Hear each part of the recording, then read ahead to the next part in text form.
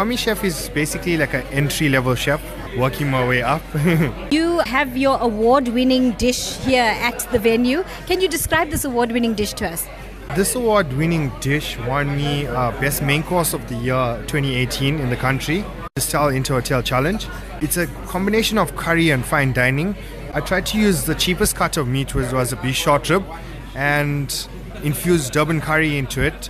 I wanted to showcase our influence from Durban nationally, basically, and it's served with the sweet corn puree because I think corn is also a very subtle flavor which marries well with the beef. So it worked extremely well together.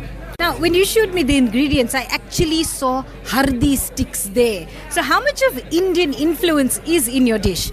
Basically, I went back to the roots and I tried to incorporate traditional curry recipe using actually the hardi sticks I actually ground down into powder because I really like fresh turmeric. I don't really like the powdered stuff because sometimes the powdered stuff it's not as intense as the rest. So I braise it as a normal curry, like how my gran would make it, and influence the ingredients that we have locally and the spices like the curry powder, the chilies, the garlic, the ginger, and basically it ended up to become such an amazing dish that I was actually shocked that the flavors would work.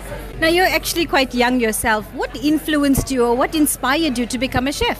From a young age, eating tasty food at my grand's house and my mom's house, like my house, as well as the influence of my fellow chefs around me, like Shad, Pranolan, Bevashen, Chef Sean. They really taught me a lot about food, and so once I started in the kitchen and in the industry, it really gave me a broad perspective about what food is, and it made me appreciate it much more and made me more aware of things, and I wanted to learn a lot.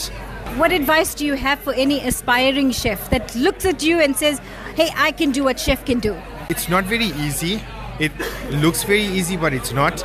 It's all about the hard work and dedication and the willingness to learn. You got to have the right attitude. If you don't have the right attitude, you're not really going anywhere. Trust me, it's hard work.